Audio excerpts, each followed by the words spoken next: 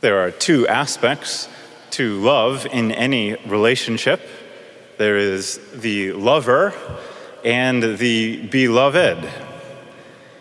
And in both situations, one is the one who gives love, and the other is one who receives. These are both essential for love to exist. One must give and receive.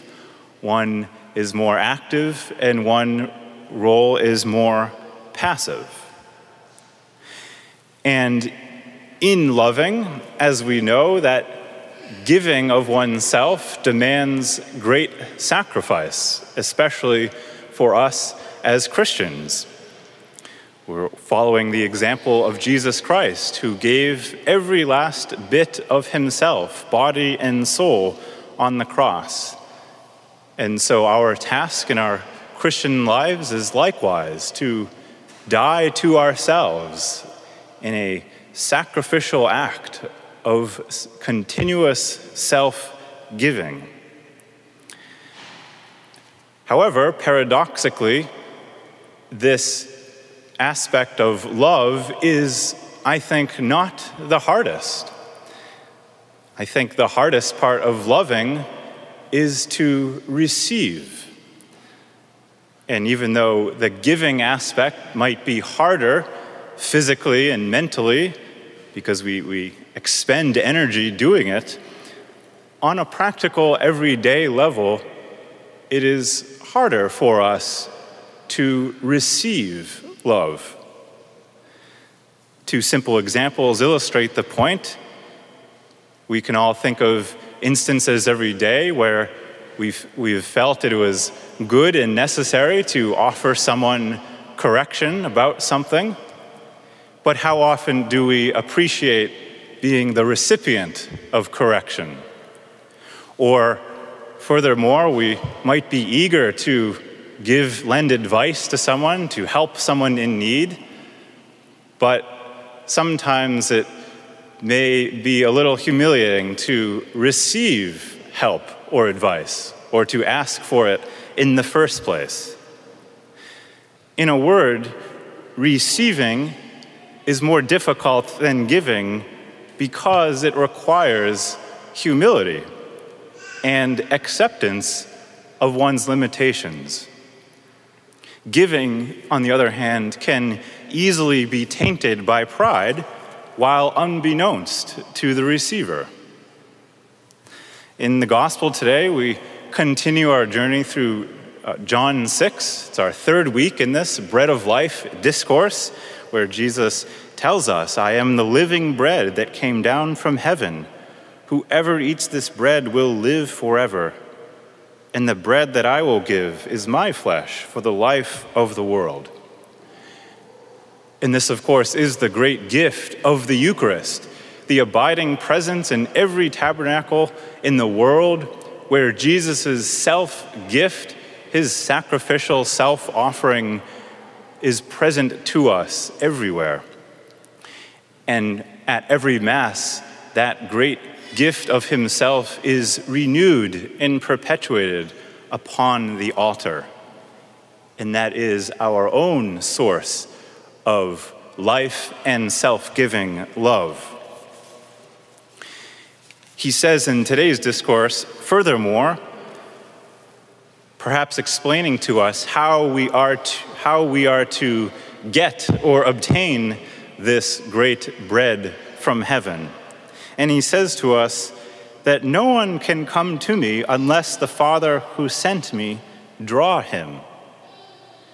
And then he says, everyone who listens to my Father and learns from him comes to me.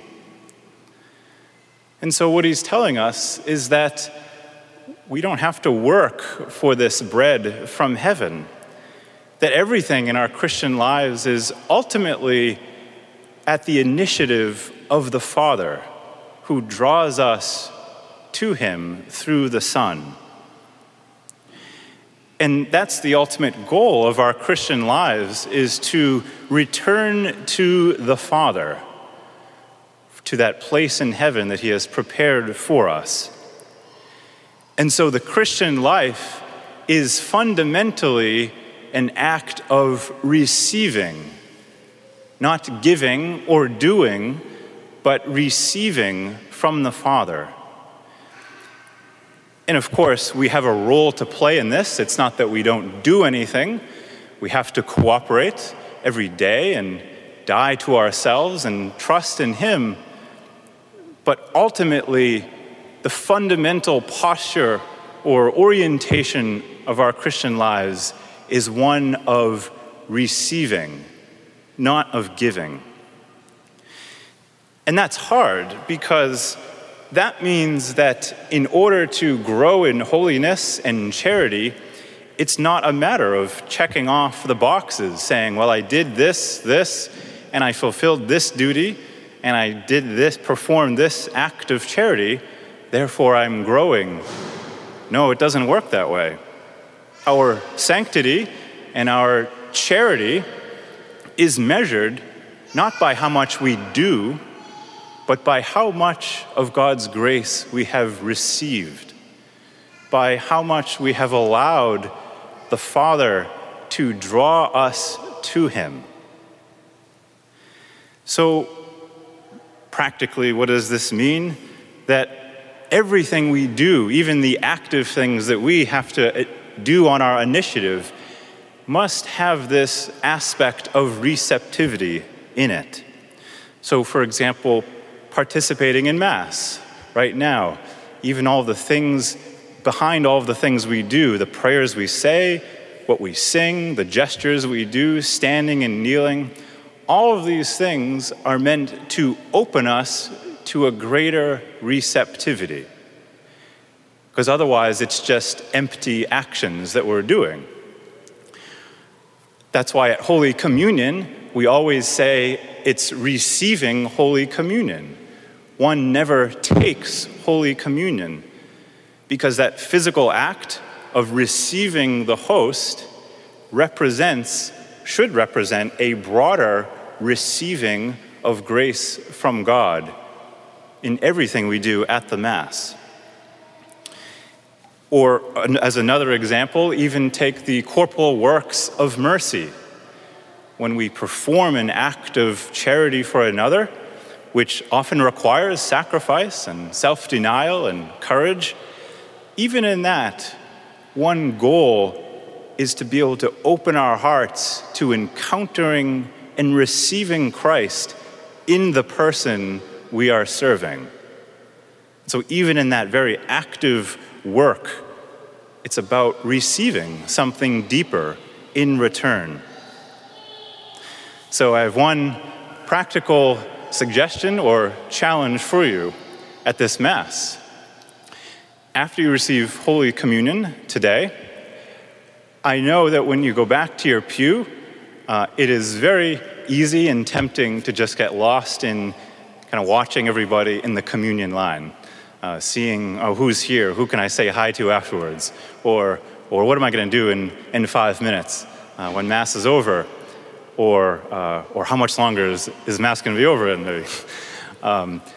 But my suggestion is, instead of letting your mind wander like that, try, and if you're taking care of little ones, this might be tough, so that's okay, do your best. But try instead, after you receive Holy Communion and return to your pew, to bow your head and close your eyes, and don't think about anything except what you have just received.